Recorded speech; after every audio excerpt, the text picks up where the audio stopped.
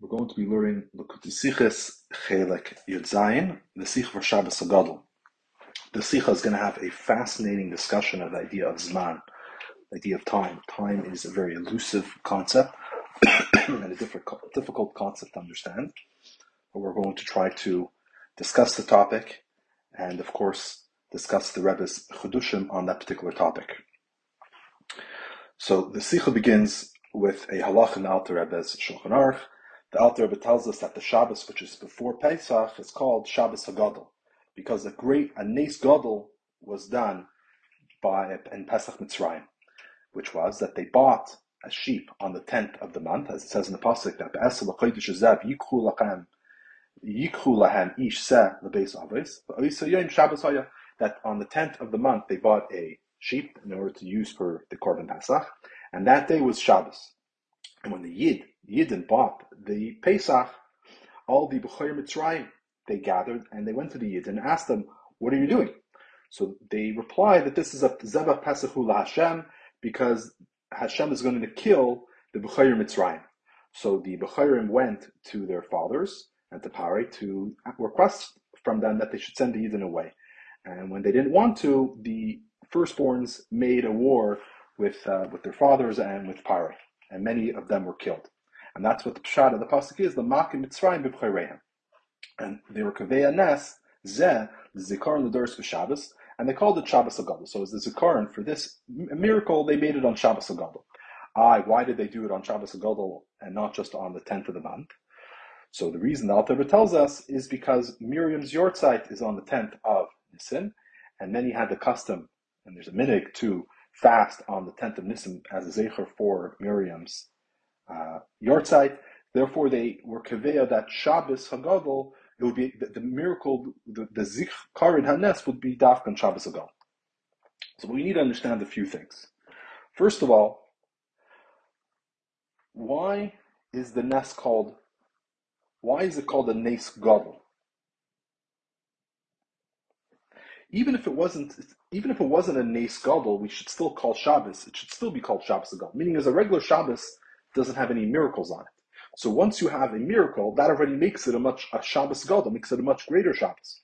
As the Rashba writes, that Yom HaShabbos is part of the 7 days of creation. They're part of the Yimei HaBinyan. That there's the Shivas Yimei HaHekev, the 7 days of Hekev, which are part of Ishtalshus and part of Teva, and Shabbos is part of it. Therefore, when a Nes is going to be done on Shabbos, this Shabbos is Miyuchad, and it's Murumab, because on this Shabbos, there was Hamshacha, which was higher than Ishtalshus, higher than Teva, which was revealed in the Shabbos. So why does the Alter Rebbe need to say it's because there is a Nes Gadol, therefore it's called the Shabbos Hagodal. Even if it was a regular Nes, it would be called Shabbos Hagodal. And this is very meduik, because if you look in the Beis Yosef, when he quotes, this is the answer of Tosfos, when he quotes this Tosfos, he doesn't have the word Gadol, he just says a Nes. Also the Lavush, he just writes that it was a Nes. It was a Nes done on this Shabbos, it tells what the Nes is, and because of that they called it Shabbos Hagodal.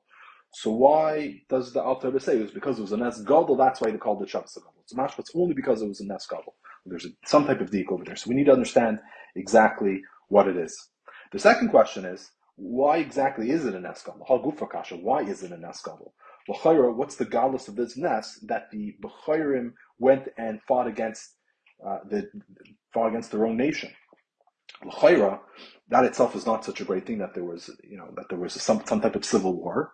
And also the Teitzos of the Nes, they didn't really affect the Yidden, because even after the civil war, it didn't affect the Yidden, because the Yidden still were inside Mitzrayim. It's only after Malchus B'chayros where the Taka sent out. So the Nes didn't make a visible change in the situation of the Jewish people. So, why is it called Nes Gadol? And I should point out that there are other reasons why it's called Shabbos Hagodal. Another famous reason why it's called Shabbos Hagodal is because we know that the sheep was one of the avodas zaros of Mitzrayim. So when they saw the Yidden buying this sheep and then tying it to their bedpost, they asked them, "What are you doing over here?" So they told them it's a Zebach Pesach LaHashem. We're going to be sacrificing these sheep as a korban for Hashem. And what should have happened is they should have killed the Yidden in order to save these sheep, because it was a disgrace. It was insulting to them. It was also destroying their avodas zarah, but they didn't. So the Yidden went on Mesiras Nefesh, And because of that Mesiras Nefesh, Hashem did a great miracle for them that they were not attacking the Mitzrayim, even though they were planning on making a Zebach Chasaf Hashem with their Avodah Zarah. So that shot, it makes sense why it's called a Nas Gadol, because naturally they should have been killed and their lives were saved. So there was something which was a practical difference, that their life was actually saved. But Mash Einkin over here, how did it affect the Yidden at all? It didn't. The third question that we're going to ask is that we explained earlier that the reason why this Nes is, the Zikaron of this Nes is on Shabbos Hagodal, not on the 10th of the month, because usually, as we know, all Yom Tovim are always based on the days of the month. Pesach is on the 15th of the month. Sukkot is on the 15th of the month. Yom Kippur is on the 10th. It's never a Shabbos, the third Shabbos of the month. No, it's usually, it goes by the days of the month. So why over here do we have this special Shabbos with Shabbos Hagodal, that the Zikaron of the Nes is not by the days of the week and not by the days of the month? So the author explained, as we said earlier, it's because Miriam's Yortzeit was on the Yud. So therefore they didn't want to establish the Zikaron on Yud. So instead they did it on Shabbos. But as we know that everything in the Torah is Meduyik. So fine, we understand why it couldn't have been on the 10th, but why establish it on Shabbos? Like what's the diak, what's the Iyun Chayuvi, or the Tam Chayuvi, why they would have picked Shabbos, that the Zikaron should be on that particular day? So those are the questions of the Sicha. So to understand this, we're first going to be makdim an interesting Yalkut Shem'ayni. It's also Teres Kain, where it brings over there a machlokes between Rabbi Yehuda and Rabbi Yeshua on the pasuk, Rabbi Shimon, Rabbi Yehuda and Rabbi Shimon on the pasuk Shtati Chayra Min Hasad. This is in Parshat Chukaisai. These are one of the blessings that the Jewish people will have if they go with Chukaisai Telechu, which was that he will remove the Chayes Rois Min Hasad. So what does that mean? Shtati, I will nullify, I will remove these Chayes Rois. So Rabbi Yehuda means that he will mavir min ha'aretz, that he will remove them from the land. So the pashas, what that means is that Eretz Yisrael will be so settled and so secure that the wild animals will move somewhere else, because we know wild animals like being in areas which are wild. But since Eretz Yisrael will be so miyushav, the animals will go somewhere else. Rabbi Shimon disagrees. He says no, the animals themselves are going to stay, but their teva is going to change, that they're not going to be mazikim. He's going to remove this nature of damaging from them.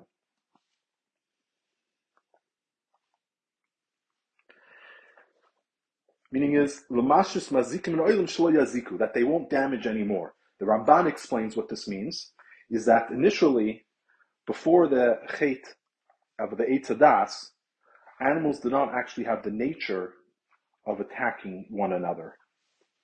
They all were vegetarians.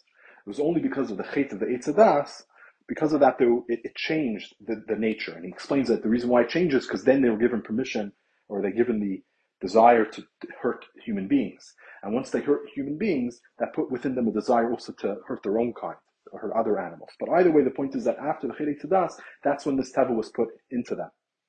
And it says actually that the first Shabbos Bereshis, with Pearl, they didn't have that, they weren't killing because of the greatness of Shabbos. So Pearl only started on Sunday. But what happened is by the Chet Tadas, that nature was put within them, that they had the nature of attacking and eating meat.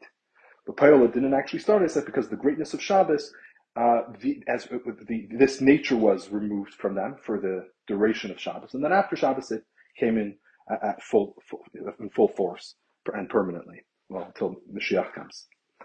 But anyway, so what Rav Shimon is telling us, that the blessing Hishpati Chai Ra Min Ha'aretz will be, is that Hashem will remove that nature from these animals. So that's ultimately, of course, what will happen. The ultimate fulfillment of this idea of that they will lose their nature of damaging will be lost when Hashem will make them back to how they were even before the Chet Eitz Hadas. The Rebbe explains actually another sicha is that it's actually going to be even greater, because we know every Yerid is a Sar Chaliyah. So the difference will be is that before the Chet Eitz Hadas, they didn't have that nature, but they had the potential for that nature. For Haraya, when the Chet Eitz Hadas was done, that nature was put inside of them, so they obviously had that potential. But once we're going to be lost in love, it's going to be removal of all tuma and all ra from the world. So at that point, they won't even have the potential to be able to become a chai ra anymore. So there will be some type of aliyah for these animals lost loving.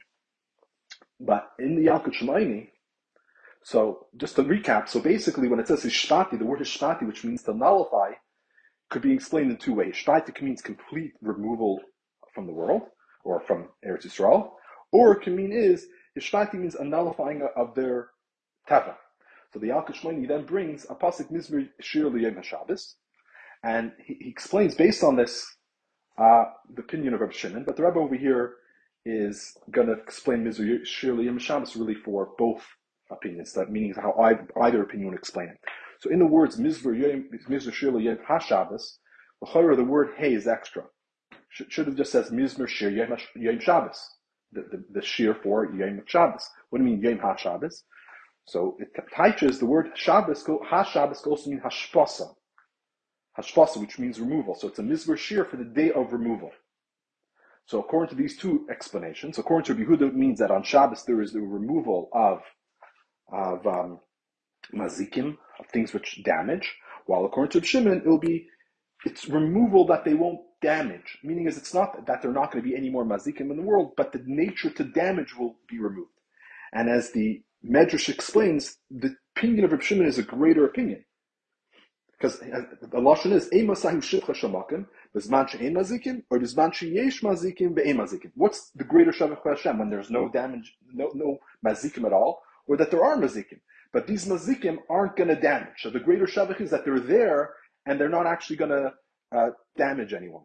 And the greatest ta'alis, as the Rebbe explains, will be is that if you just remove these animals or these Mazikim, they're not there anymore. But if you're mahapich them, if you transform them, that now there are animals that don't damage, then you can actually get a ta'alis out of them. Because as we know, like for example, the gevura of a lion is much greater than a gevura of a kebetz.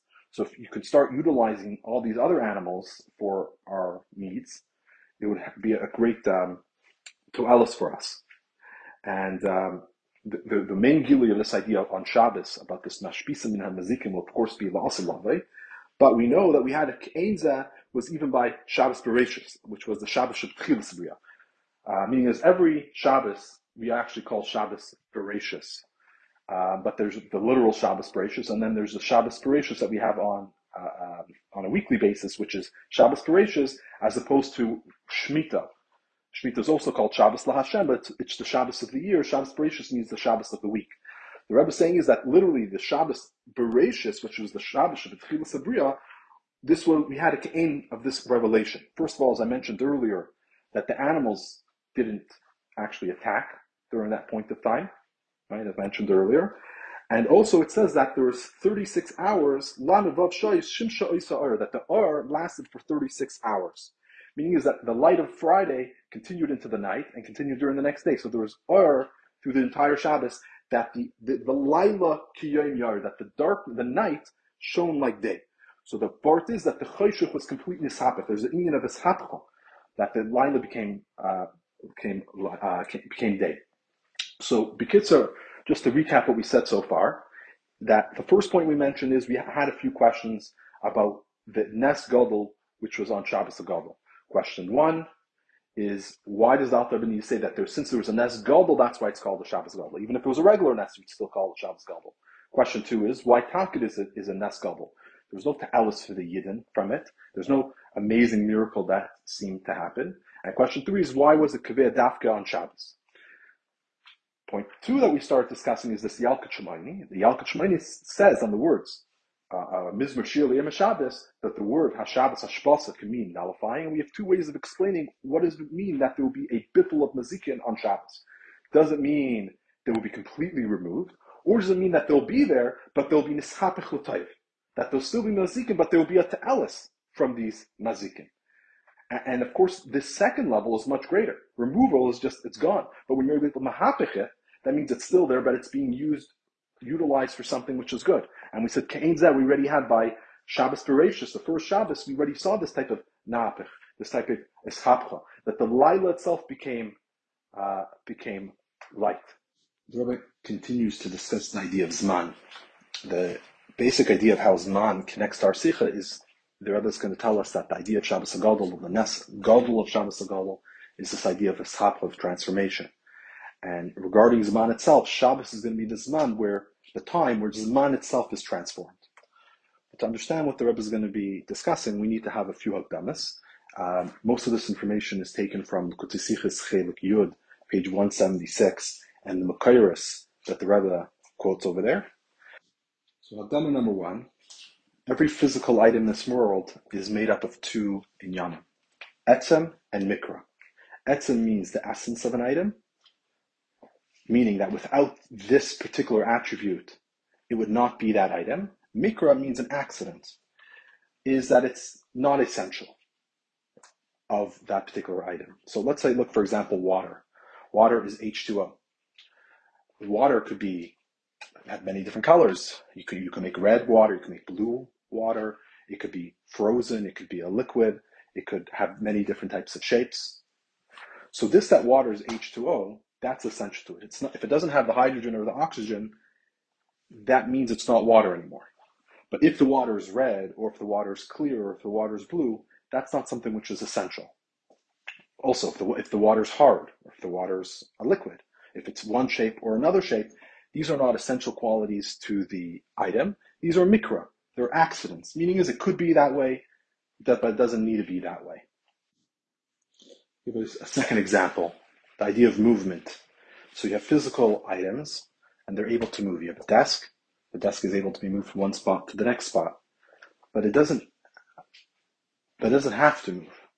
So the idea of movement is not essential to the desk. A desk could always stay indefinitely in one spot. This that you're able to move it, or if you do move it, that is what's called a mikra. It's not an essential component of the desk, it's something which is mikra. Time is a mikra of movement. Movement is, again, moving something from one spot to another. So that takes time.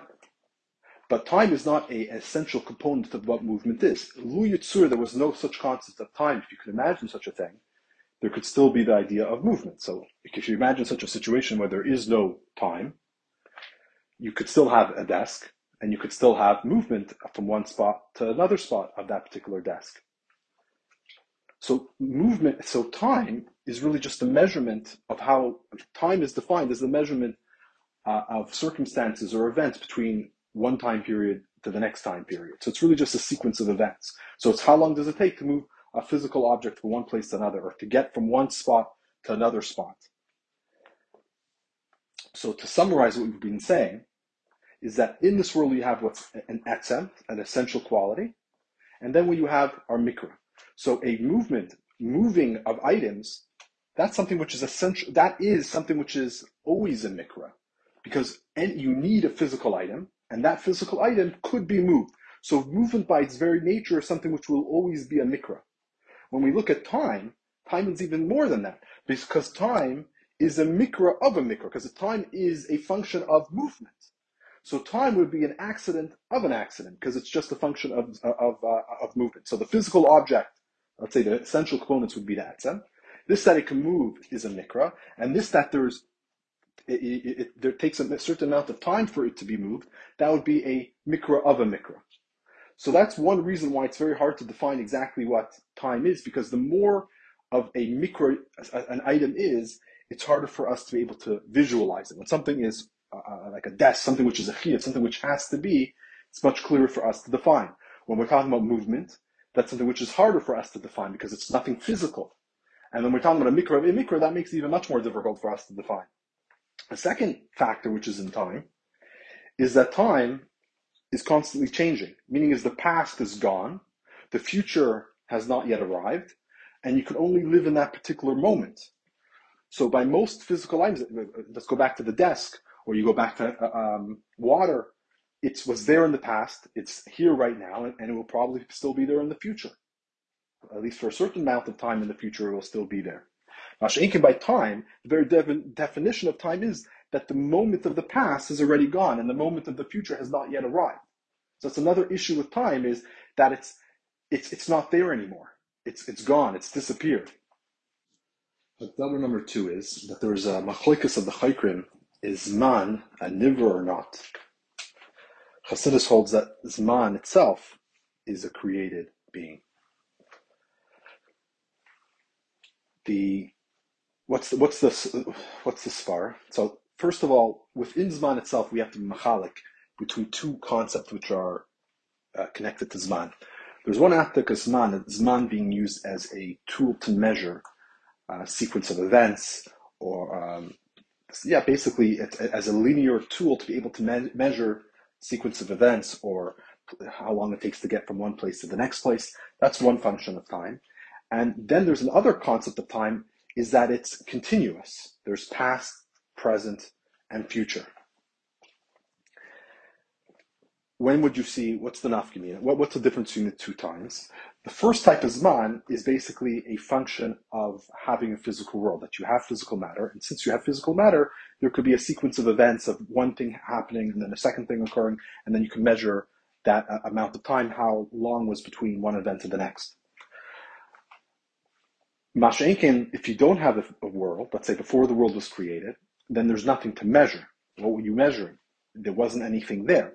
So since there's nothing there, there's nothing to be able to measure. And the truth is, you could give an example even today of this type of concept. So you have a svar sichlis, that 2 plus 2 equals 4.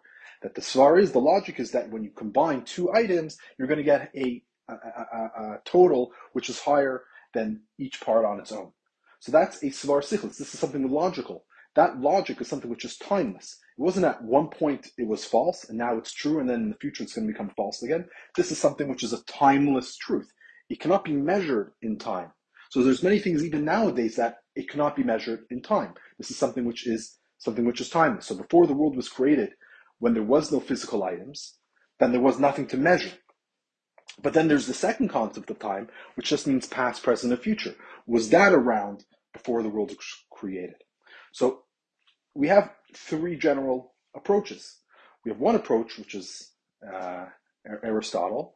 He holds that the world, there always was the physical world, meaning that the world that we have today, we always had this world. There always was this matter. It's eternal. So therefore, he's saying that time was also eternal. That since there always was the world, there always was time. So there always was this ability to measure. So you even had that idea of measurement of time was also eternal. The Bala Ikrim writes that the time as a measurement is a created notion. But the essential concept of time, that it's a sequence of events, that is also something which is always around. And he gives a proof from the Torah, because when Torah talks about creation, he says, V'hi erev v'hi boker, yom rishon, v'hi erev v'hi boker, yom sheni. He says, V'hi is past tense, and it was the first day, and it was V'hi erev v'hi boker, and it was the evening, and it was the morning.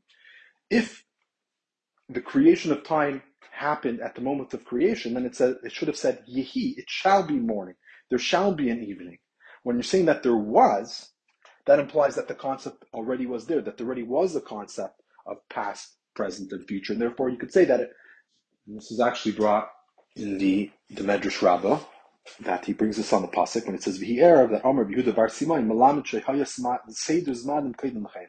That from these words, V'hi, we see that there was an Iyun of Seder Zmanim Kodim L'chaim. So the Medrash Rabbah says this clearly, that there was an Iyun of Seder Zmanim even before the world was created. So the Bala Ikrim learns, what this means is that true, since there was no physical items in the world, there couldn't have been the use of time as a measurement, but the concept of time, where the Zman HaBilti Meshur, the Zman which can't be measured, the Rambam calls it Zman HaDimyon, the imagined time, because since there's nothing to measure it with, what exactly does that mean that there's time? Because time is a measurement of things taking place. But just like you cannot imagine time when we're talking about a svar, all you had was seichel, svar sichlis. There's what type of zman is connected to a svar sichlis. There is no connection in zman. That svar sichlis always is and always will be.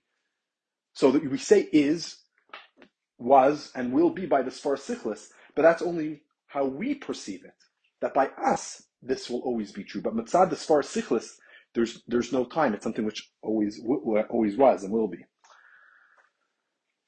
So he holds that therefore he says the concept of time was there, but you couldn't actually measure it. But once the world was created and there became matter, so as soon as there became matter, automatically there was time already there.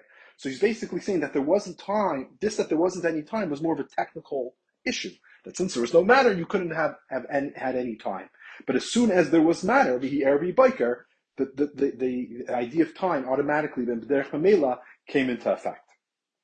But the third opinion, which is the opinion of the Magid, and Tzemach Tzedek talks about it in Hamanos Halakus, it's also the opinion of the Rasag and the Rambam and the Ibn Ezra, is that even the concept of Zman is actually something which is created.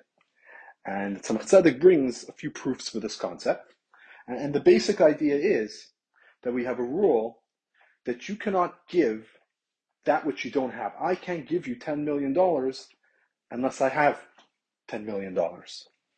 I can't explain to you a concept which I myself don't understand or don't know. I can only give you something which I have. So time, by its very nature, is something which is limited because we have moments of time. So every moment you can add and add and add. But even if you add as many moments as you would wish to add, it would still be something which is limited. So if you have a million, you want to add another million moments of time and another million moments of time, it's still going to be limited because you're always going to have some type of number and some type of total which you can decrease or increase. So something which could be increased or decreased by that very name, saying that you can increase it or decrease it, means it's something which is not truly Ein Sof. Ein Sof means something which is infinite, something which cannot be measured. So if you're able to measure it, something which is measurable is by very definition something which is not infinite, which means you can't measure it. So therefore, by numbers, also you cannot have infinite amount of numbers. And people sometimes make a mistake. There's a difference between theoretical infinite amount of numbers and an actual infinite amount of numbers. Theoretically, a theoretical type of infinite you can have. You can continue counting theoretically forever. You can continuously count. And you can always go higher and higher and higher and higher. But Papayel, that will never truly be infinite because even if you keep on going higher and higher and higher, you still have a number. And therefore, if you subtract or add, you'll have more. For example, let's do another one. If I'm adding $100 every moment, and you're adding $1 forever, so I'm adding $100 forever, and you're going to add $1 forever. Who's going to have more money? So if we're going to say that the person who's giving $100 forever has more money, that means the $1 is not truly infinite because it's 100 times more infinite. Infinite means that it's unlimited. You can't count it. There's no measure.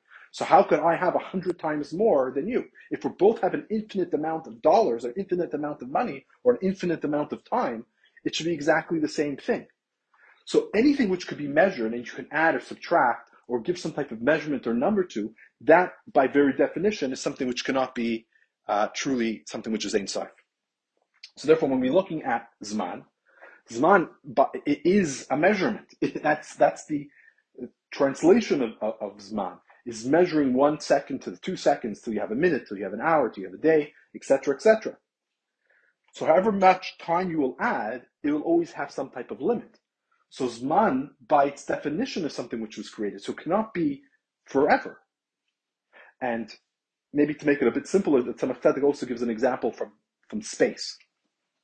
So space is easier way to understand how there can be no such concept of infinite amount of matter, infinite amount of space. Because since space is something which could be measured, so even however much you're going to add to it, it's always going to be measured. So let's say you go take a spaceship and you go literally into space. It's impossible to say that space goes on forever. Because since if it's something which is measurable, right, from here to the sun is so many miles, from here to Jupiter is so many miles, that means there's measurements. So anything which has a measurement means that at some point it has to stop. Or even if it's going to continuously get bigger, but still at this particular moment of time, it's not infinite, and it never truly will be infinite. And I think even according to modern science, they say the universe is expanding. What do you mean the universe is expanding? Meaning is that the makim, the space of the universe, is not infinite. It's getting larger, but it's by this that we're saying that it's getting larger, that means there is a certain amount of space that there is, and that's just getting bigger and bigger and bigger. So the Chaykum talk about about the idea of the Galgal Hachi, the ninth sphere, that in our world we have 8 spheres, and within these spheres, that's where we have Makim Zman. But when you reach the 9th sphere, that's above Makim Zman. It's the Mailam and a Makim Zman. So what exactly that means is, I don't know, but it's the same concept that we're talking about now over here, that the universe is expanding. But what is beyond where the universe is expanding? What is that? I mean, it must be something, but the answer is no, it's not, because Makim itself is a creation. So we cannot imagine, because since we are part of Zman and Makim, you're not able to imagine something which is not Zman and Makim, just like we're physical beings. So we cannot imagine something which is Ruchnius. So similarly, we can't imagine such a concept, something which is L'maylam and Azman v'hamakim. But that has to exist on a theoretical basis, because everything which is mukbal has a certain limitation. So therefore, Chassidus explains that even the concept of Zman, of sequence of events, that itself is something which was created, and it was only created during Sheshis Mei Breishis. But before the Sheshis Mei Breishis, there wasn't anything. So true, by saying before the Sheshis Mei Breishis, that itself doesn't make sense, because when you're saying before the 6 days of Breishis, is implying that there was something which happened earlier, that there was a time which was before, and then there's afterwards. But the truth is, there was nothing before. Before the expression before doesn't really fit. It's just in a way for us to express ourselves. We're saying that there was a time before and a time afterwards. But the truth is, the second creation was made. That's when time began. But before that, there wasn't any time, so you can't really discuss before and after.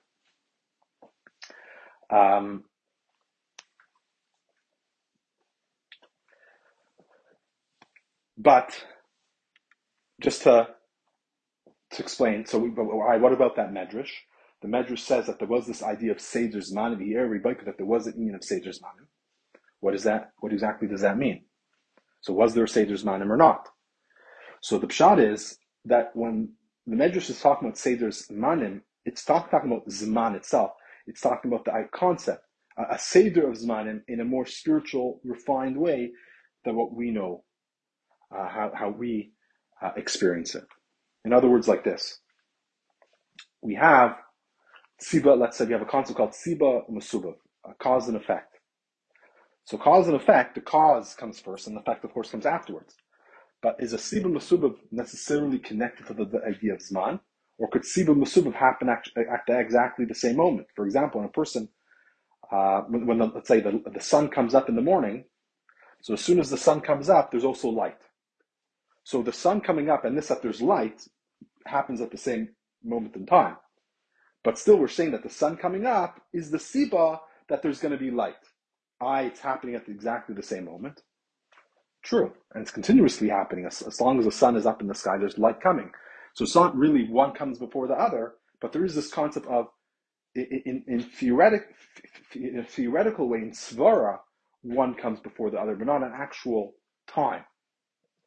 And I guess you could have the same thing truthfully with, let's say, really any concept which is not time-based. Let's say a person has a seichel and decides that a particular item is worthy to have love to that item or to that thing. So when a person has that seichel, the seichel is the siba. When a person has the ava for that item, of course, that will be the mesubav. So in this world, of course, you first have to think, and only once you've thought about the idea, then you can come to the maskana and then come to love that particular item. So there is an idea of Zman just because of our own limitations. But let's look at it both ways. Let's say there wasn't any limitation of time, that as soon as you thought about it, there would be this ava. The meaning is the logic, let's say like a malach, the logic was always there. So if the logic is always there, then the love was always there. So let's say if you're not limited that you have to figure this out, let's say Hashem is good. Hashem is always good. You didn't know that, so therefore there's issues. But essentially Hashem is always good. So since Hashem was always good, therefore there's always would be a love to Hashem. And the truth is, even after you love Hashem, it's not the pshat that the seichel now is gone. The seichel is still there. So the seichel that Hashem is good, and the love that Hashem is there, is continuously there at exactly the same moment. So that would be an example of Seder Zmanim, that yes, the seichel theoretically has to come first, but right now when I have this love, the love is being created by the seichel. So the seichel and the love are there at exactly the same moment. It's not that one is before the other. They're both here right now. So therefore, since they're both here right now, therefore I have the seichel and I have the midah, which is created from it at exactly the same moment, not one of them not coming one before the other. So when I initially thought about it, true, the seichel would have come first and then the ava. But at this particular moment, they're both with me at the same time. And again, and when we're speaking about Sebaya Malach, something which is not physical, therefore they didn't have that. There's no time period that it needed to be able to come up with the seichel, but the seichel was always there. So if the seichel was always there, therefore the love would always be there. But still, the seichel would be the siba, and the ava would be the masuba. So this is So that's the idea of Seder Zmanim, which was before the world was created. So it wasn't an actual idea of Zman and sequence of events, but it was more of a theoretical type of what comes first, what comes second, in a mathematical and more theoretical type of way. And based on this, we could understand now what Chassidus explains, that Hashem created, it says Hashem created the 6 days of creation. That with 6 days, Hashem created the heavens and the earth. What Chassidus explains is that Hashem needed to create the world with the actual 6 days. And the idea is that Hashem is one, and He's singular. So how, from the one, do we have the many? Our world is a world of multiplicity. There's so many things in the world, so many details. How does that come from Hashem, who is one?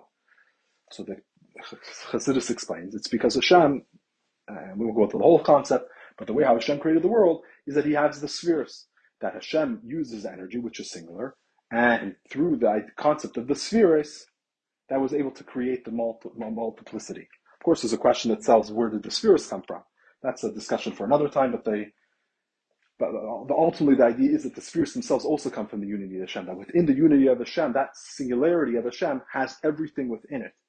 And as there's a shalshalis of Hashem becoming more hidden, the multiplicity or the singularity which encompasses all becomes more revealed, but the singularity aspect of it, in a sense, gets hidden, and all you see is the multiplicity. But either way, the point is that Hashem is one, and the way how Hashem creates this world is by clothing Himself in the kelim, which are limited, which have a certain number, which can be measured, and that's what's able to create the world. So when we're talking about the idea of Zman, so we said already that Zman itself is a created being. So Hashem, who's above time and has no concept of time, how does He make a world which has time? So it's the same idea. Hashem enclosed Himself, or enclosed His energy into the 6 spheres of Atzilus and Zah, and by through enclothing His energy, His R into into Zah, into the Shisha spheres, or even the Shiva spheres, that's what caused the world to become created. So each day, the 6 days of creation, what it means is Hashem actually created the 6 days of creation. So each day of creation is actually a creation of a pocket of time. So Hashem created time at that moment, at the beginning of creation, and He created in a way of 6 days. So the 6 days, each day is a different midah. It's chesed, gvura, tiferes. Different places Chassidus explains it. There's different ways of learning it. It says like Sunday. When Hashem created Sundays, He created all the Sundays that will be in the future. When He created Monday, He created also all the Mondays that will be in the future. Other times it explains that it's a repetition. It repeats itself, that Hashem created it once, and it repeats itself the same Seder that Hashem created initially. Other times it says that the 6 days of creation are really the 6,000 years that the world is going to be around. And the 7th day, which is Shabbos, is the Aleph Ashri, which is the time of Mashiach. So each day that Hashem created is really 1,000 years. But either way, the point is that when Hashem created the world, He actually created time, and He created time in a period of 6 days, and each day is a different pocket of time. So before we even go weiter, just to point out, and maybe like the chiddush of Adavar, at least it's a chiddush for me, is that we always think about time is really just a measuring. There's, the past, the present, the future, and there's no difference. The 24 hours of Monday is no difference than the 24 hours of Wednesday. It's just, it's just seconds, which add up to minutes. Yes, Monday and Wednesday might be different. Monday might be a giluy of, let's say, Gvura, while Wednesday is a giluy of Netzach. But mitzvah the time, the chayra is always the same. So the Rebbe is telling us, no, that's incorrect. That because time itself is a creation. So when Hashem created Yom Sheni itself was a creation through the Midah of Gvura. So the time of Monday is a time which is connected to the Iyun of Gvura, while Wednesdays is a time which is connected to the Iyun of Netzach. And as we explained earlier, what type of Zman was there in Olam Atzilus? It wasn't time as we have it, but rather it's the time in a more of a theoretical basis, where one thing, Siba Masuba, one thing leads to the next. So for example, if I have, let's say, chesed, because I love someone, therefore Netzach, I will overcome any type of obstacles to be able to, let's say, help that person out. So chesed is the love. Netzach is to overcome any obstacles. So chesed and Netzach might be there at exactly the same time. That because of my chesed, therefore I'm going to get this done for you no matter what. So it's not a difference in time. It's exactly the same moment. I have the chesed, I also have the Netzach. And that's in this world. Imagine in Olam Atzilus, it's in even a much greater way, that unity. So when we're saying that there's chesed, is the first Sphira, and Gvura is the second one, and then Tferes, and all the other ones, it doesn't mean first in Zman, but it means first in cause and effect. So therefore, each day of creation is the reason why Chesed is the first, because Chesed is to the Mashpia. So in order for anything to happen, you first need to have that Hashpah. There needs to be Hashem's involved. So then you have the Gvura, which is limiting it. So all these things is happening at the same time in Olam Hatzilus. When it comes into this world, Hashem contracts it and makes it in a way that each day is actually separate. So the first day is the Iyun of Chesed, the second day is the Iyun of Gvura, etc., etc. So that's why Chesed is first, because it's really the first in the spheres. It's the first in concept that has to be done. There always needs to be the Hashpah, which begins the entire process of giving. So therefore, in other words, what we're trying to say is that Zman itself is an Iyun which is created, and Hashem creates time. And the Rebbe brings a proof of this concept. He says, when you look at creation, we know that creation, every day there was something else which was created. So even though creation started on the first day, where Hashem Bereshis Bara Elokim, the beginning, Hashem created Bereshis Nami Maimur, so at the first moment of creation, the worlds were created. But that process continued for another 6 days, and every single day there were different types of creation. So the same thing with time. So that's by matter. There was the heavens, the earth, there's animals, there's trees. That's with matter. But the same thing happened with time. Time wasn't just a one moment thing. Time itself was also being constantly created for those 6 days. That Hashem created a time which was Sunday, a time which was Monday. One's Chesed, one's Gvura. It's a different type of time, which is a fascinating concept, and I don't know much about it, but it seems such an interesting idea that within time itself, the time is a different type of time. The time of Sunday is actually different than the time of Monday, which is, again, I mentioned, it's not something that I really recognize that there is a difference, but we're saying that there is, and maybe that also explains why the Rebbe is always so into, always connecting every Farbrengen with the Zman that they're in, because the Zman is a different type of Zman. But either way, the Rebbe also brings a proof of this concept. It says, B'chol Yom, each day, B'chol Yom Avid Avidite, that each day does its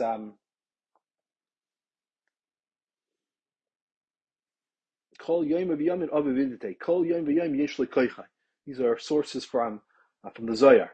That each day has its things that it does, that it makes. What does it mean that each day has a thing that it makes? So yes, because the Zman of that day is connected to a certain Sphira. And because of that day itself, the Zman of that day is connected to Chesed. Therefore, the matter which is produced, let's say the Tzura, Hashem, the Tzura and the different Nevroim, which are created on that day, which would be the Zman and the Makim and would also be affected by it. So based on this, the Rebbe has a shaila. There's a medrash that tells us, and Rashi quotes this, that after Hashem created the 6 days of creation, it says that Baal Shabbos, Baal Menucha. That Mahaya Olam Chas, what was the world missing? It was missing the idea of Menucha. But Baal Shabbos, when Shabbos came, also Menucha came into the world. So the shaila is that the gather of Olam is Zman, with all the different moments of time, and also Makim. So before there was the Zman of Yom Shvi, it wasn't just missing Menucha, it was actually missing the Yom HaShvi. We just finished explaining that time itself is a creation. Time is not infinite. So when Hashem created time, He created it, let's say, for 6,000 years worth of time. And after those 6,000 years, it's like, I guess it's like going beyond where the universe is expanding. What happens if you go beyond that time? Who knows? So after the 6,000 years, there is no more concept of time. Just like before the world was created, there was no concept of time. So that itself was creation. So when the Medrash says that what was the world missing? It was missing Menucha. What do you mean it was missing Menucha? It was also missing the seventh day. The seventh day comes from the Midah of Malchus. So it's missing a pocket of time, which would not have been in the world.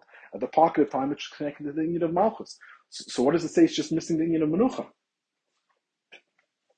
So the Rebbe answers that we must say, Hainu Hach, that the Iyun of Yom HaShvi and the Iyun of Menucha is actually one thing.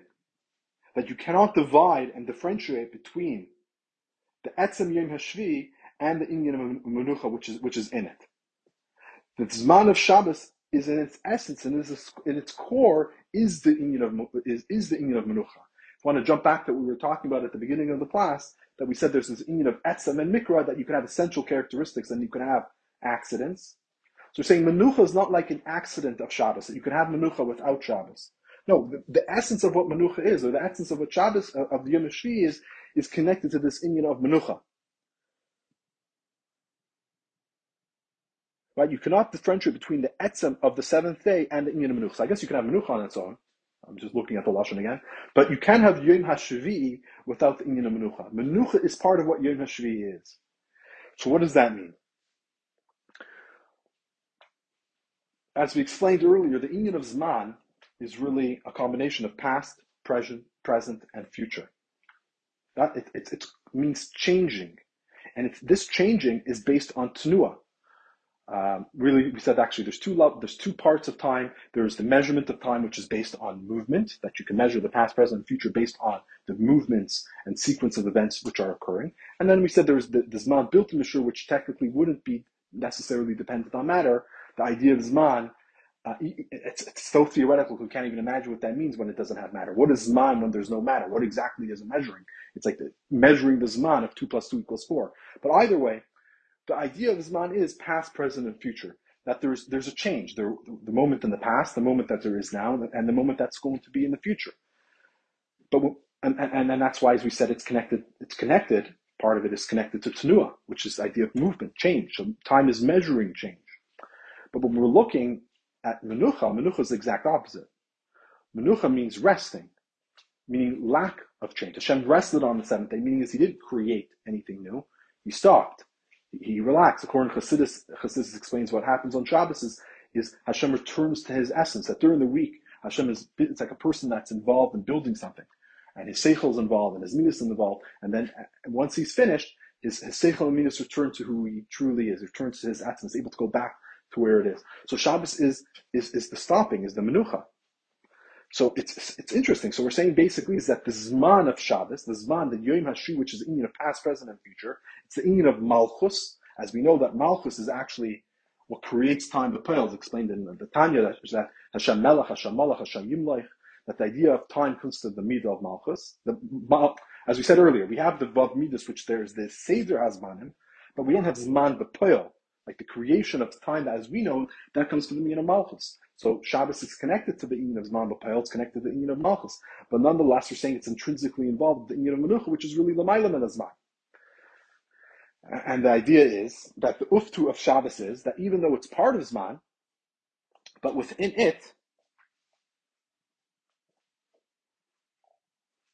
the Adrab, he says, this is the Iker Uftu, and the main aspect of Shabbos, that it gets transformed and it gets exalted, that it's a Zman which is higher than Shinui. It's a time which is higher than Shinui. Or in the Lashon of Tzemach Tzedek that the Rebbe quotes, that it's the Zman is Oila to Lomayla min Zman, that there's Zman, but the Zman itself reaches higher than Zman. That you have Zman, but it's Zman but higher than Zman. And we'll discuss what that means in a second.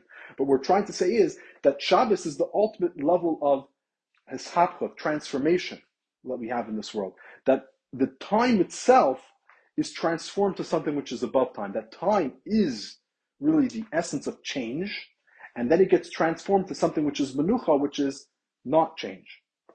Zman in the higher than Zman. So what is that? What exactly does that mean? That Shabbos, that the Zman of Shabbos is Menucha, and that's really what Shabbos is. That's the essence of Shabbos. So in the Tzemach Tzedek, he quotes the idea, quotes Tanya in Sharich Emunah, Perek Zayin, and he says that the idea of Zman, the L'maylim Zman, is like concept of Shiluv Adnai v'Shem Havai, that the Shiluv of Hashem Adnai in name Havai. Adnai is Malchus, is time, is Zman U'Makim, as he explains there. It's Hashem, how he rules over our physical world, where there are Nevoim, and Hashem is the ruler over us, while Havayut Kevavke is Haya Hayva V'Iyah, is how Hashem is above time. That past, present, and future is happening at the same moment. What does that mean? Past, present, and future is happening at the same moment. That's contradictory to the concept of Zman. Zman is that there is a past, present, and future. When you're saying that they're all happening at the same moment, that means, well, I can't even imagine what that means. How is what I'm saying now and the second part of my sentence happening at the same time? You can't even have a sentence. Imagine if each word of the sentence is being said at the same time. But anyways, by Hashem, that's how it is.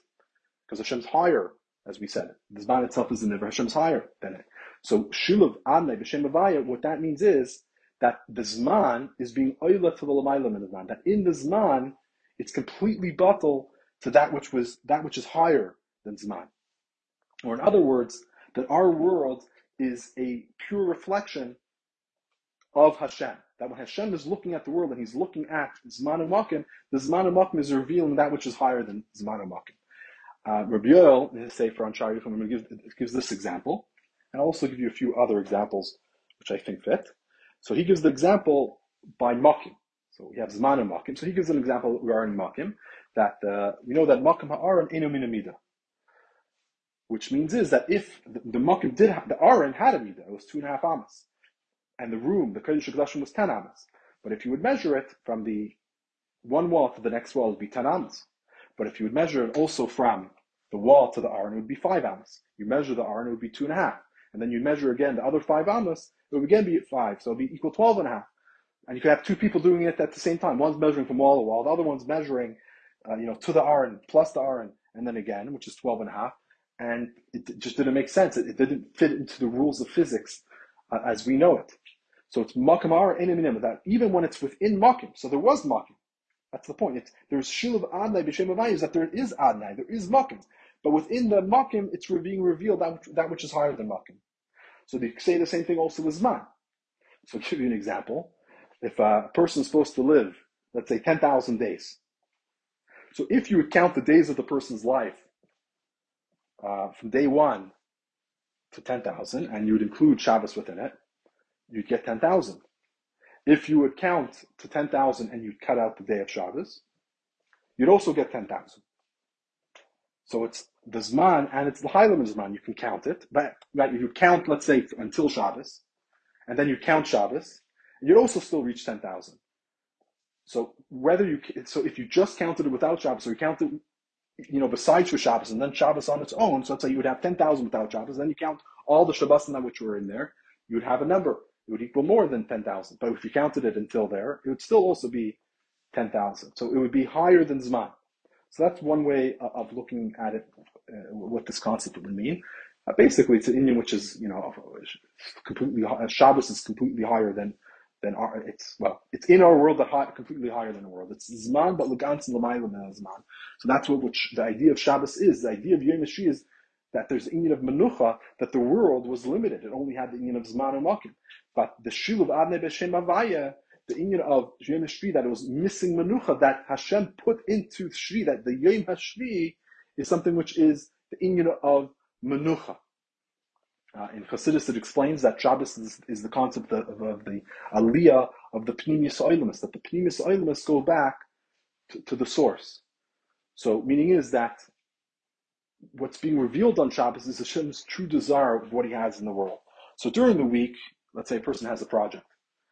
So he knows he has a rutz and he has a taiva, exactly what he wants. But when he's actually involved in the project, he has to think about each detail as he's working on it. So right now he's thinking, he wants to make a house. So right now he can only think about the doors, and then he thinks about the floor, and he thinks about the light. You have to think about each thing separately. But when you're done, either before or after really, then you're able to see the full picture again. So what happens on Shabbos is you're not just looking at individual items, you're able to see the essence of what everything is. So on Shabbos, within the Zman, you're able to see how the world is be'etzem l'maylam in Zman. You can see how the world is really one with Hashem, something which is Hashem who is completely unlimited. So that's the example that's from Rabbi El. There are some other examples I think that fit that I saw in Mitzvah Samana Salakus. And you could be the judge if these are good examples or not. So he explains that you have different things in this world that the closer you get to it, the more condensed it is. But the farther away you get, the more it spreads out. So for example, you have a candle. So a candle, if you're right next to the candle, it's a very small light. But the farther away you go, the light spreads out. It becomes much more. There's a riboy that comes from that candle.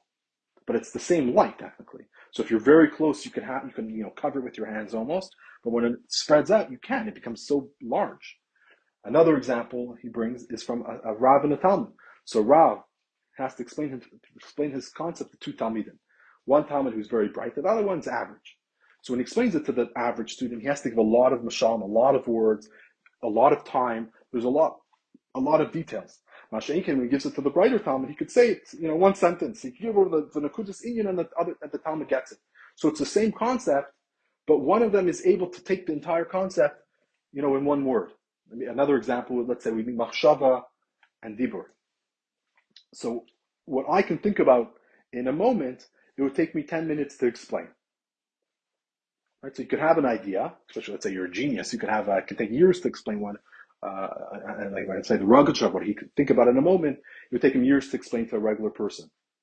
So the idea is that when you're in one level of reality, it could be infinitely lower than a second level of reality. So when you're in the reality of words, you need a lot of details to be able to explain something. When you're in the reality of machshava, it could just technically just take a moment to explain something. I think there's a medrash that says by Adam Rishon that Hashem showed Adam Rishon the dar, he showed him the generations, one generation after X, and everything that occurred in those generations, and he showed it to him in one moment. How did Hashem show to Adam Rishon everything that's going to happen for all generations in one moment? There's thousands of years and thousands of events with billions of people in it, and he's showing everything that's going to happen in one moment.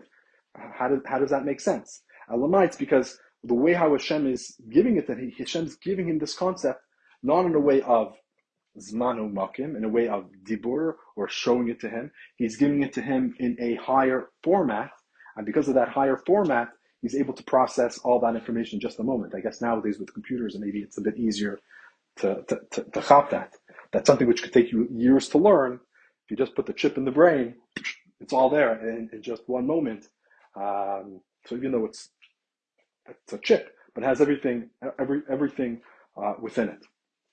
So also when we're talking about over here, Shabbos. So Shabbos is a period of 24 hours. But within that period, that period of 24 hours is be'etzem something which is higher than the 24 hours.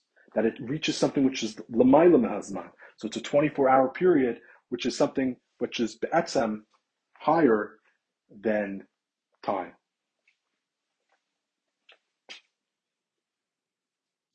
Now within that 24-hour period, you can have something which is beligvol. So it's a measured time, but within that measured time, it's something which is l'mayla mehazman, which is completely immeasurable.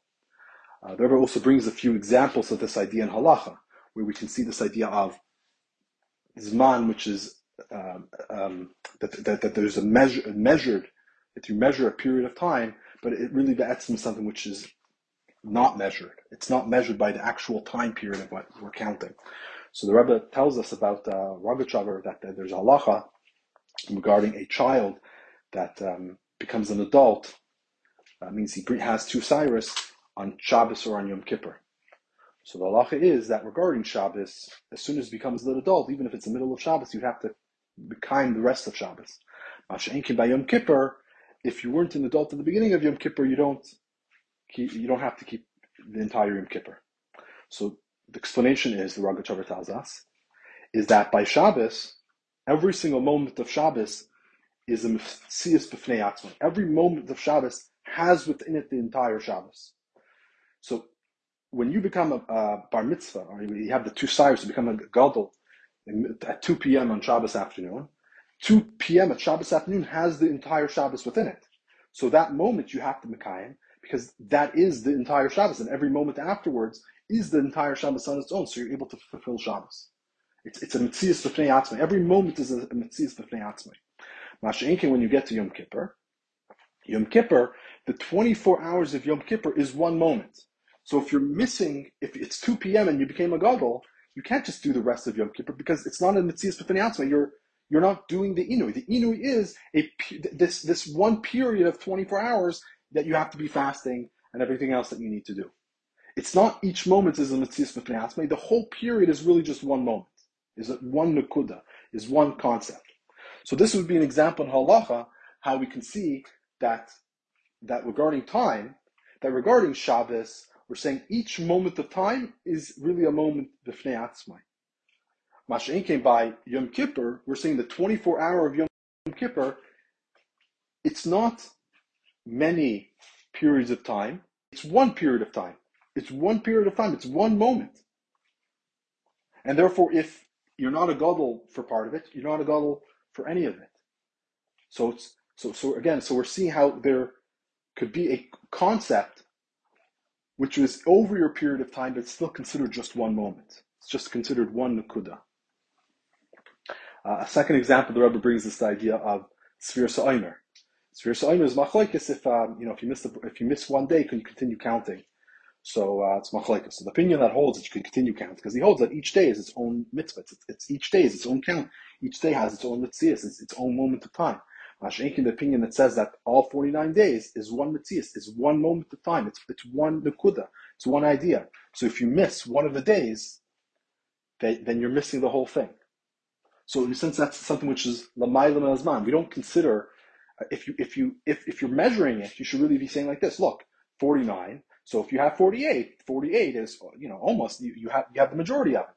It's 48 out of 49. You should be able to still do the mitzvah because you have 48 out of 49. If you're just looking at a measurement. But when we're saying is that this is be'etzim something which is, yes, there's a measurement of 49, but be'etzim it's higher than a measurement because all 49 days are really one Iyun. So therefore, if you're missing one day, then you don't have any of them anymore. A third example the Rebbe brings is the idea of a p'ula nimshachas, a continuous act. So the example is about Yitzis Mitzrayim. So we say that this that Hashem took us out of Mitzrayim is continuously happening, and therefore we have a constant obligation to remember Yitzis Mitzrayim. A person has to remember that he left Mitzrayim. But if you look at Yitzis Mitzrayim wasn't a one moment event. Yitzis Mitzrayim, it took a period of time for Yitzis Mitzrayim to happen. You had the period of you had before Chatzais, you had Chatzais. After Chatzais, you had the day of the 15th. The Lashon Gemara, Nig'alu be'erev, Yatsu b'yoyim, the redemption happened at the evening, but they only left in the morning. You had the Mitzrayim rushing them, you had the Chapazim Yisrael, you had so many details which are going in. But nonetheless, we're saying the Toichin of Yitzis Mitzrayim, that the Yidden left, is one Inyan that has to be remembered by the Jewish people on a daily basis. It's really made up of many details. Yes, but that makeup of many details really composes one Inyan. To explain this concept a bit more, and I probably should have started with this, that there's a concept, it's brought in Shashmaitz, the Rogatchover brings it, of Harkava Mizgis and Harkava Shchunis. What that means is, when you have Harkava means a mixture, so or makeup, a compound of two things. So Harkava Mizgis is a compound where they both become one. For example, like in chemistry, you have H2O is one thing of water. So it's not like you have the hydrogen and you have the oxygen. No, the H2O is one compound. It's one thing. It's a new mitzias, in other words. Then you can have Harkava Shchunis, which means that they're neighbors in the sense that they're mixed together. They're be'etzim, they're still two different things, and you could separate them. But they've been put together. So when we're talking about Shabbos and Yom Kippur, let's go back to the example that the Rogatchover brought. So Shabbos, each moment of time is a Harkava Shchenus, meaning is each moment is really something separate from the moment that precedes it or the moment that's afterwards. Therefore, you have to keep each moment on its own. Masha'inkin, when we're getting to Yom Kippur, it's the entire period of Yom Kippur is one moment, is a cover mizkis. It's all one inyan, it's one nukuda. It's one, that's his lashon, it's one nukuda, it's one thing. So also when we're getting to over here, the Pulim Nishachas of Mitzrayim, yes, there's many details, but all those details, it's not Nimshach as many details. All those details just equal one thing. It equals Yitzias Mitzrayim. So if one of those details were missing, then we wouldn't have Yitzias Mitzrayim. If everything that happened in Yitzias Mitzrayim had to happen that particular way, if it happened differently, then that would not be the Yitzias Mitzrayim. But once you have all those details, each detail is an essential part of this compound, which is Yitzias Mitzrayim. So the details are making it. So when you have the Pula Nimshechet Yitzias Mitzrayim, it doesn't mean each detail.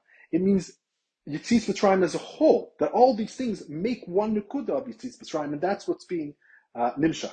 So jumping back to L'mayla min Hazman, when we're talking about the idea of Shabbos, that Shabbos has this 24-hour period, but Be'etzem, it's something which is, the 24-hour period of Shabbos is something which is L'mayla min Hazman. It's interesting, hopefully so far it's clear, the examples that we're giving, that you have, sometimes you can have something which is in Zman, but the total of the measurements of that Zman is really just one moment of time. I think that's what the Rebbe is trying to bring out over here. Just kind of like the computer chip, that you have many things, but it's just one chip, and it's like so same thing over here, that we have the Pula Nuchachas, we have Yom Kippur, that you can have many things, but those many things are really just one. So same thing, Shabbos, you can have many moments of Shabbos, many hours of Shabbos, but Be'etzim, it's really one moment. It's really L'mayla Mahazman. It's really higher than the inyan of Zman. And when we say that it's one moment, that's just, I guess in our world, we have to still measure it. But Be'etzim, it's something which is immeasurable. So when we're saying that 24 hours of Shabbos is one Nekuda, not according to the Rogatchover, but according to what we were saying earlier, it doesn't mean that it's one in the smaller sense, but it means it's one like Hashem is one, that it's indivisible, it's higher than any measurement. So the essence of what Shabbos is something which is higher than any type of division, any type of number. So we're saying that it's one. What I mean to say is that it's infinite. So there's 24 hours, but it's an infinite degree. So same thing over here, we see these other examples where you have the 24 hours of Yom Kippur is one Nekuda. When the Pula Neshachas, which has many ideas of Mitzrayim, is really just one concept of Yitzias Mitzrayim. So there it's many things that should become one. Shabbos is much greater, that we're saying that it's all the 24 hours has come something which is truly infinite. It is interesting though that the example that the Rebbe brings about, from the Rogatchover is actually Pumfarkert and what he's trying to explain by Shabbos. By Shabbos he's trying to say that it's L'mayla min Hazman. But the dugma that he brings is how really Yom Kippur's L'mayla min Hazman is higher than Shir, while Shabbos is really measured by the moments. So that is interesting how it's somewhat of it's an example, but it's an example which is different than the point that he's been trying to explain the whole time. So the Pashtus, what the Rebbe is doing is he's just bringing the dugma of this concept from the Rogatchover, even if al pi Chassidus regarding the Iyun of Shabbos, that's not how it works. He's bringing a dugma al pi halacha. But I was thinking that Chassidus does explain that on Shabbos it's the aliyah of the pnimius oilimus. The chutzonius oilimus of Shabbos stays the same. Everything in this world, the chutzonius stays the same. It's the level, it's the revelation of Malchus, it's the revelation of Zman HaMakim. Yom HaShvi is Malchus, which is Hashem Melech, Hashem Malach, Hashem Yimlech. So within the chutzonius of the oilimus, we still see the inyan of Zman. But what we're saying is that within each moment of that Zman, it's really L'mayla min Zman. Each moment of Shabbos is Be'etzem, the entire Shabbos. So in a sense, that's even a greater type of actus, that within each moment of Shabbos, you have the full 24-hour period of Shabbos. And now that I'm thinking about it, maybe even that's maybe what the Rebbe brought it. I don't want to say that for sure, because that's not the pashtus of the Sikha, but maybe another way of learning the Sikha, when the Rebbe brings about the Yom Kippur and Shabbos, he's really trying to show how Yom Kippur, you have a 24-hour period that becomes one. While by Shabbos, you have each moment of Shabbos is the Mailam Azman, because each moment of Shabbos is really the entire 24 hours of Shabbos. I don't know, maybe, possibly. But either way, getting back to the flow of our Sikha. So the flow of our Sikha is we wanted to really understand the idea of Shabbos Hagodal. And we asked, well, Shabbos Hagodal, why does it ultimately say since it was a Nes Gadol, that's why it's Shabbos Hagodal. And we also want to understand why is it a Nes Gadol? And the third question is, why did it have to be Dafka on Shabbos? So the answer that we're going to try to explain is, it's because it's the Iyun of transformation. Just like on Shabbos, the Iyun of Zman is transformed, and it's nisapik to something which is a Mailam Zman. The same thing is the Nes of Shabbos Hagodal. The Nes of Shabbos Hagodal was that Makim Mitzrayim B'Chayreihem, that while Mitzrayim was in its toikif of its power, the B'chayrim, who they themselves were the toikif of Mitzrayim. The B'char were the princes. They were the leaders of the family. So the strength of Mitzrayim itself attacked Mitzrayim. So it's within the toikif of the klipa, there's the toikif of the klipa fighting against it, which this is a miracle that we don't find in other places. So that was the godless of this of this Nes, that there was a transformation. It wasn't a complete transformation of the klipa of Mitzrayim, but it was a transformation of the Pu'ula. And in the Lashon of the Rebbe, he says like this.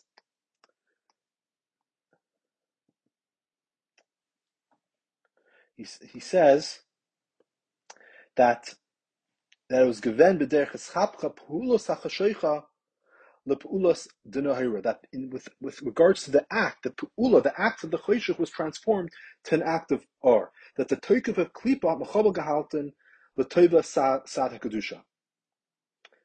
And this, as we said, is the concept of Shabbos, as we got from the Yalkut Shmaini. The concept of Shabbos is the hashvasa, the shvisa min hamazikin, that the damage, the klipis, that which goes against, those which are the negative aspects of the world, become this battle.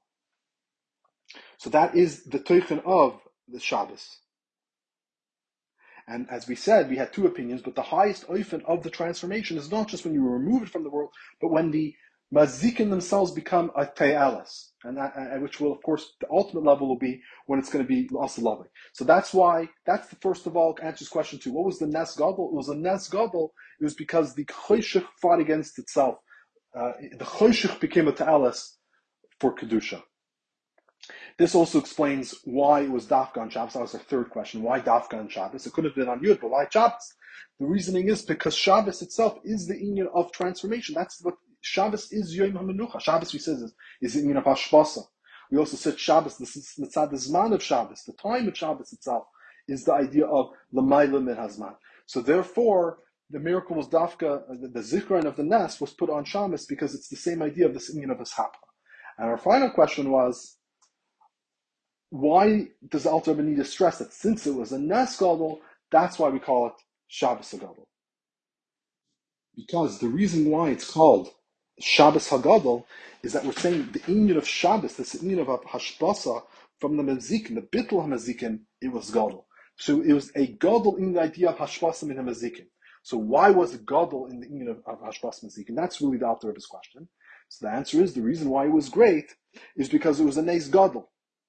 So on a regular Shabbos, it's, at least in Bisman Hazeh, Shabbos is more like the Shita of Rabbi Yehuda. That's the Iyun of Skafia, the Iyun of removal of evil, but it's not an Iyun of Eschapcha. Even the highest level we've seen was by Sheshus Mebreshus, by Shabbos Bereshus, that there was some level of Eschapcha.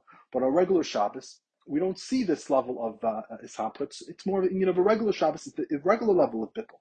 But this Shabbos was a Shabbos Hagodal, where you saw this Iyun of transformation in a great way. And why? How did we see it in a great way?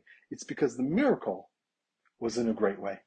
The miracle was that the choshech itself became l'ta'alis. And that's why the miracle initially, when Hashem said yikhu, that you're supposed to take the seh, the base ovis, when Hashem said yikhu l'chem seh the base ovis, and you're supposed to hold the sheep for 4 days until Pesach, that happened. It was a Shabbos. We know that the Yidden left Mitzrayim on a Thursday. That means the 10th of the month would have been on Shabbos. So why did Hashem Dafka establish it on the 10th? And why did that Nes? Meaning is when the Mitzrayim, the Bechayrim, saw the Yidden taking the sheep on the 10th, which was Shabbos, that's when they fought against Mitzrayim. Why did that happen? It's because that's the Iyun of Shabbos. the Iyun of Shabbos is the Iyun of the Na'apachut, the complete transformation. And the Rebbe just finishes off and points out, I'm not going to go, this is really just until Sivches, but the Rebbe points out that the Alter Rebbe Shulchan Aruch, there's a diak that it says that that on Thursday the Yidden left Mitzrayim, like we said in Siman Tov Tzadik Dalet. And since on the 15th of Nisan was a Thursday, Im Kain, clearly the 10th of Nisan was a Shabbos. So the Rebbe asks, why does the Alter Rebbe need to give the whole cheshbon? It's not the style of the Alter Rebbe to give a cheshbon. He should have just said that Shabbos Hagodal was on a Shabbos. Meaning as part of the reason why we established Shabbos Hagodal Dafka on Shabbos was because it happened on a Shabbos. Why does he have to give the proof of how we know that it was a Shabbos? Just tell us. It's not he gives the reason. He doesn't give necessarily the sources and the cheshbonis. But the reasoning why is because he's trying to explain why was it a Shabbos Hagodal? What's the siba that it was a Shabbos Hagodal? How was it that it was a Shabbos? It was Godel the Iyun of Bittul HaMazikin in the transformation of Mazikin, that the Mitzrayim, the Bechorim themselves attacked the rest of Mitzrayim. Why was that great? It's because it was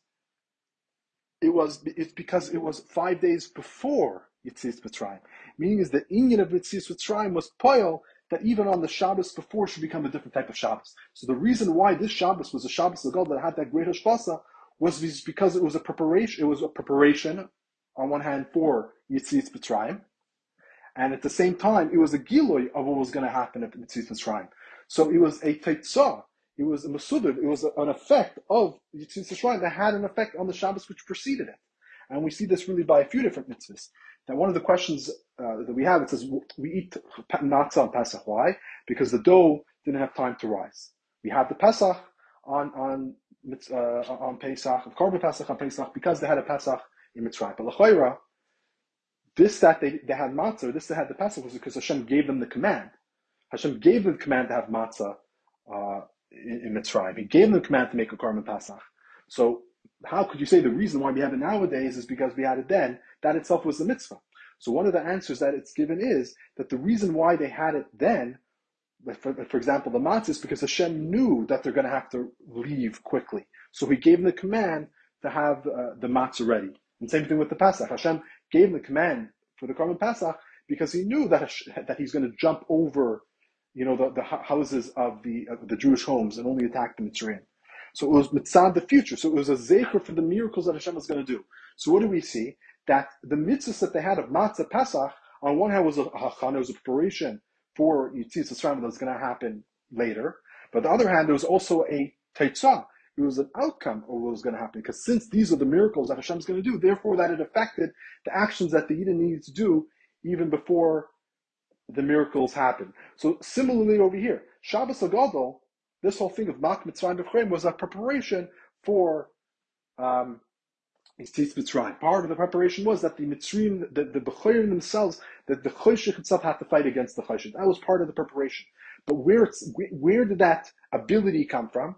The ability that the Choshech could be transformed to Toiv came because B'tzad the Iyun Yetzias Mitzrayim is Nigdal Leim Allah HaChalach Kadosh Baruch Hu Golem, that Hashem Himself revealed Himself on the night of Yetzias Mitzrayim, and therefore that had the capability of taking the out of Mitzrayim. So that capability also had the ability to affect the days before it, that had the ability to affect Shabbos. And this is what it's explained, that on Pesach is the revelation of the level of Bina. So we know Shabbos is the level of Malchus. Pesach is the level of Bina. Bina is the Iyun of Cheres, as it says in the Iyun of Kabbalah. And not to go into the entire Sikh and the explanation, but the basic idea is that Mitzad, the Gilui of Pesach, which was revealed at that point of time, that made the Shabbos also Shabbos Hagodal. So that's why the Alter Rebbe's Miram is that it was 5 days before Tezvav Nisan, is to tell you that the reason why it was a Shabbos Hagodal, that they had the capability to transform it, was because it was by the time Yetzias Mitzrayim. And therefore Yetzias Mitzrayim and the Gilui, the Koich HaBina, and the Iyun of Cheres, and Nigdal Leim HaChalach Kadosh Baruch Hu, that was pale on the Shabbos before to make it a Shabbos Hagodal.